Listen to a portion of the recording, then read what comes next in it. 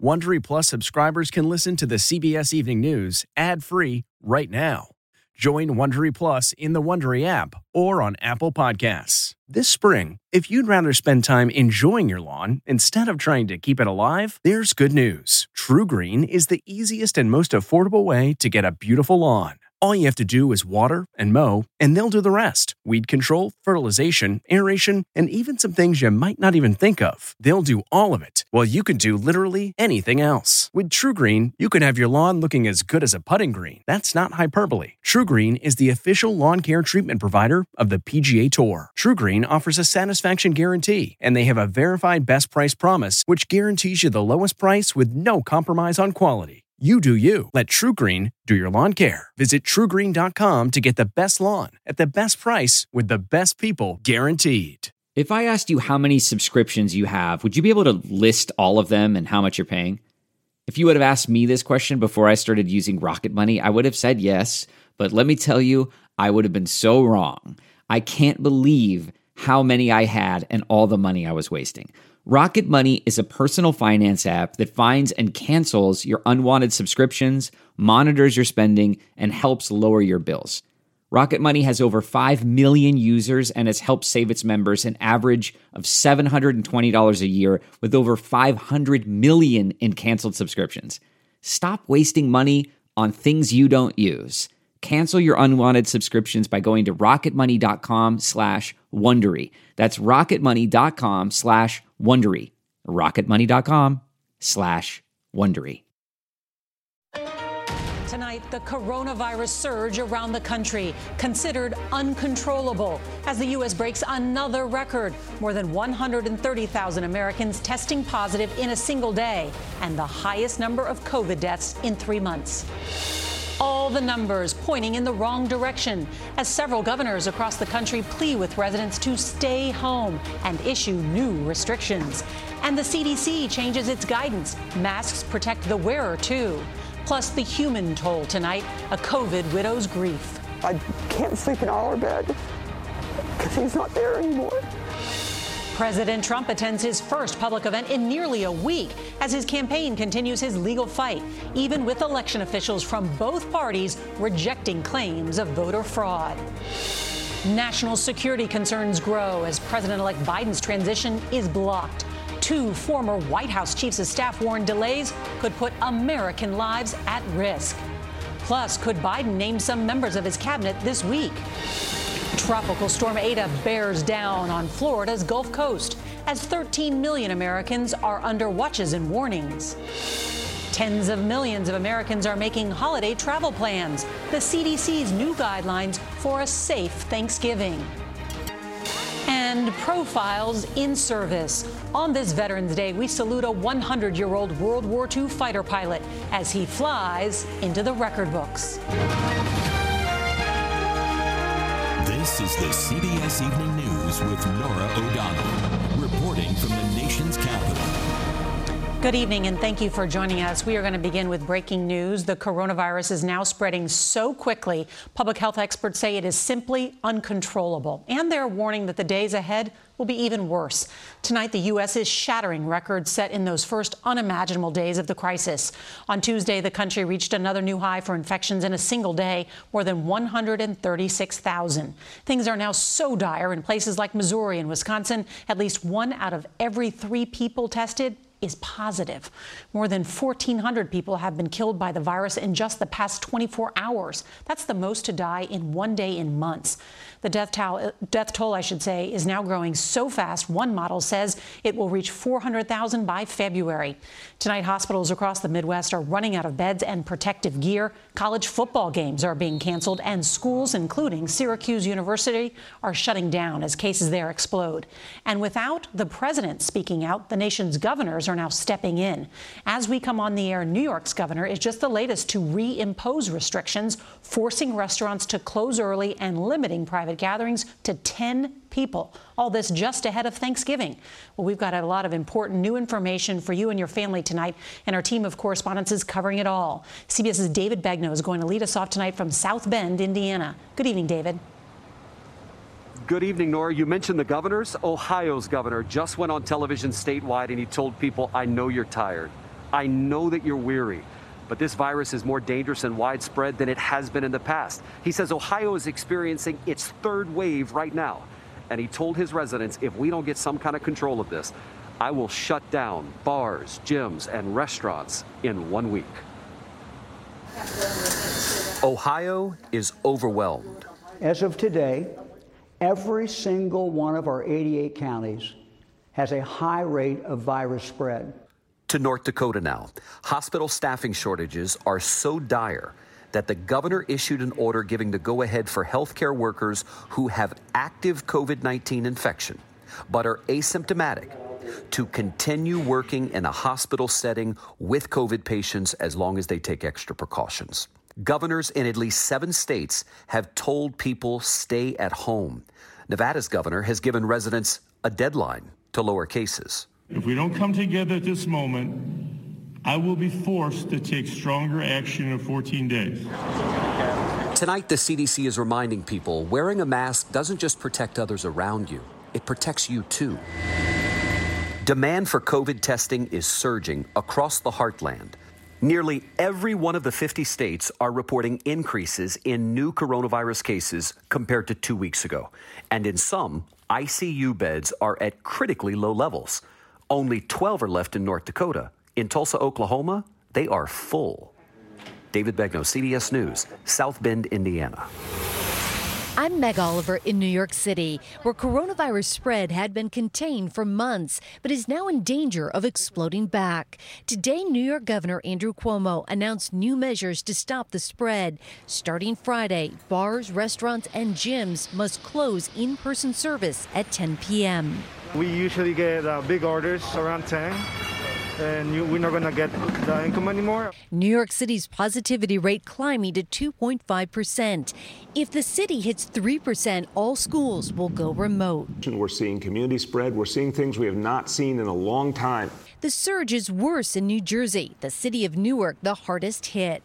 For the next 3 weeks, parts of the city will enforce a 9 p.m. curfew, and all indoor and outdoor gatherings will be limited to 10 people. An urgent warning from Children's Hospital in Philadelphia recommending schools and businesses go all remote next week, as infection rates in children are now outpacing those of adults in many areas of the country. Meg Oliver, CBS News, New York. I'm Janet Shamlian in El Paso, a city shaken to its core. Almost 1 of every 10 people have been infected here. Few have been spared the impact. I've lost my husband. I lost my brother. I've lost 4 of my friends. Lori Burnett's husband, Dave, was a firefighter who died in March. Her brother, a Vietnam veteran, died in September. Is that like an open wound again? Every time. I can't sleep in our bed because he's not there anymore. Lori says the toughest part is not being able to comfort others or be comforted herself. We're all in this state of numb that you just have to function. When you ask me, how do I wake up every day? There's been times that I wish I hadn't. Those words are hard to hear, but it is the reality for more than 200,000 families in this country. For many, trying to go on with their lives now without the person they thought they'd be spending the rest of their lives with. Norah? So incredibly painful to hear all that, Janet Shamlian. Thank you. Turning now to Washington today, President Trump installed more loyalists at the Pentagon in the wake of firings and resignations among top defense officials. This as the president still shows no signs of conceding the election. Instead, he's filing more legal challenges despite a growing string of defeats in court. CBS's Ben Tracy reports tonight from the White House. Today, President Trump seen in public for the first time in nearly a week at Arlington National Cemetery in honor of Veterans Day. He was there for less than 10 minutes and made no remarks. Also there, the new acting Secretary of Defense, Christopher Miller. On Monday, President Trump abruptly fired Defense Secretary Mark Esper, raising concerns about national security. And now the president is stacking the Pentagon with loyalists, including Anthony Tata, a retired general who has promoted conspiracy theories, and Kash Patel, a former aide to Republican Congressman Devin Nunes. We're going to win the whole thing.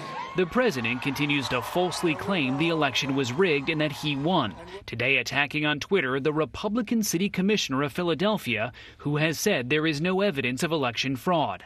Al Schmidt says he and his election staff are now getting death threats and require police protection. So that nothing disrupts, nothing slows down or gets in the way of us certifying this election. President Trump hasn't mentioned the surging coronavirus except to take credit for a vaccine, which may soon be released.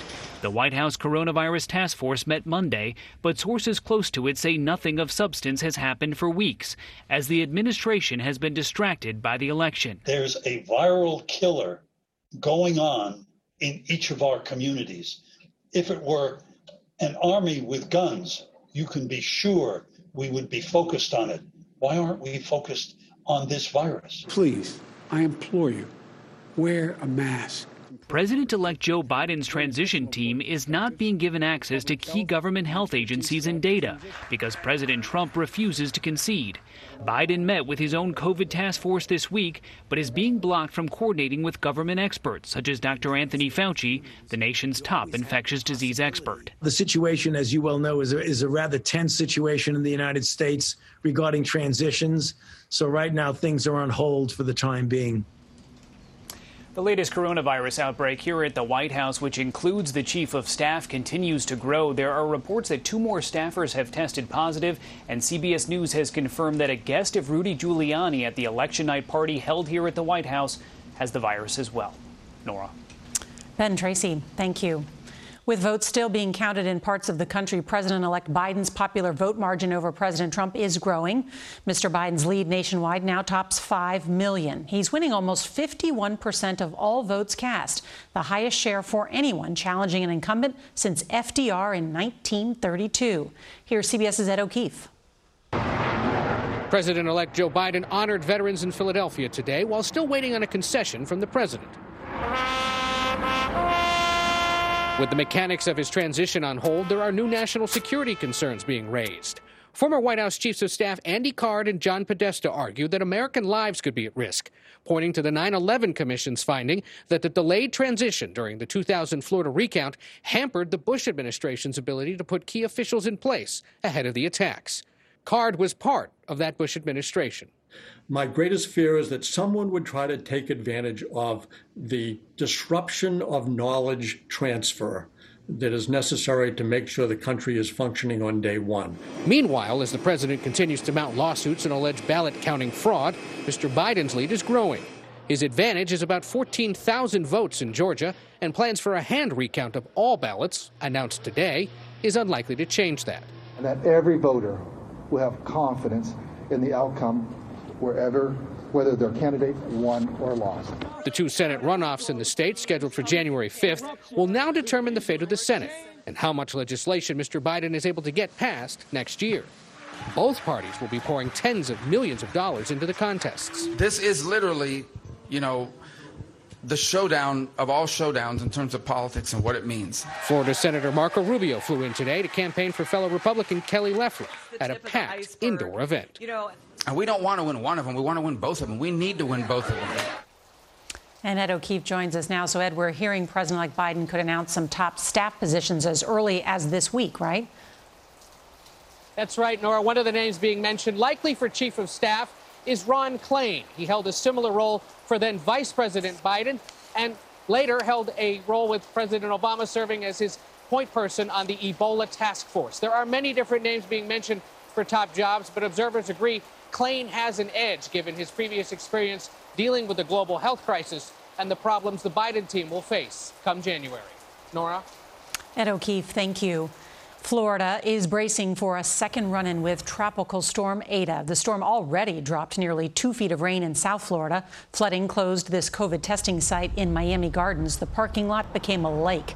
Well, now Eta threatens Florida's other coast, north of Tampa. Let's get the forecast now from CBS's Lonnie Quinn. Good evening, Lonnie. Good evening, Nora. Well, here's the deal. The pictures you showed us from Miami, that storm affected Miami on Monday. Now we're looking at a storm that is just offshore of Tampa. It's 50 miles to the west-southwest of St. Petersburg, Florida. Earlier today it was a hurricane. Now it's a tropical storm. Winds are blowing at 70 miles per hour. We think early tomorrow morning it's going to make a landfall somewhere around Cedar Key. Then tomorrow afternoon it will exit around Jacksonville as a tropical storm. Then it skirts right along the southeastern seaboard. So all the while it's putting rain down. Tomorrow Tampa could pick up somewhere around a half a foot of rain. Then it gets to the Carolinas. Now, it's offshore, remember, but it's piling that rain all throughout North Carolina. Anywhere from, say, Raleigh toward the coastline could pick up 8 inches, maybe some areas see a foot of rain, and the band North could make its push into D.C. as well. Do want to show you that not yet, but sometime within the next couple of days, we could have our next tropical storm. It could be named Tropical Storm Iota if that happens. I understand the Greek pronunciation is Yoda, but that's a possibility looming out there in this record-setting hurricane season. We have never seen anything like this. I know, including having to pronounce them. All right, Lonnie That's Quinn. true. Thank you so much. All right, now tonight with coronavirus infections growing exponentially and concerns that family gatherings could spread the virus further, many Americans are asking, is it safe to travel this Thanksgiving? We get more now from CBS's Chris Van Cleve. A.J. Drunkers hasn't seen his mother in over a year, but that's about to change. We decided last minute, and I think that was part of weighing out all the risks, all the factors. He's among the 56% of Americans planning to travel for Thanksgiving after he gets a COVID test. I really let my family drive that decision on their comfort level. And every time I called, they said that they were perfectly comfortable. Also, the beauty of Southern California, we can eat outside. Airlines are expecting their busiest stretch of the pandemic. United is adding 1,400 flights. American will fly more than 500 additional flights daily. But the number of travelers is expected to be far less than last year, and most will go by car. The Centers for Disease Control warns even small household gatherings are an important contributor to the rise in COVID-19 cases. The agency recommends getting a flu shot.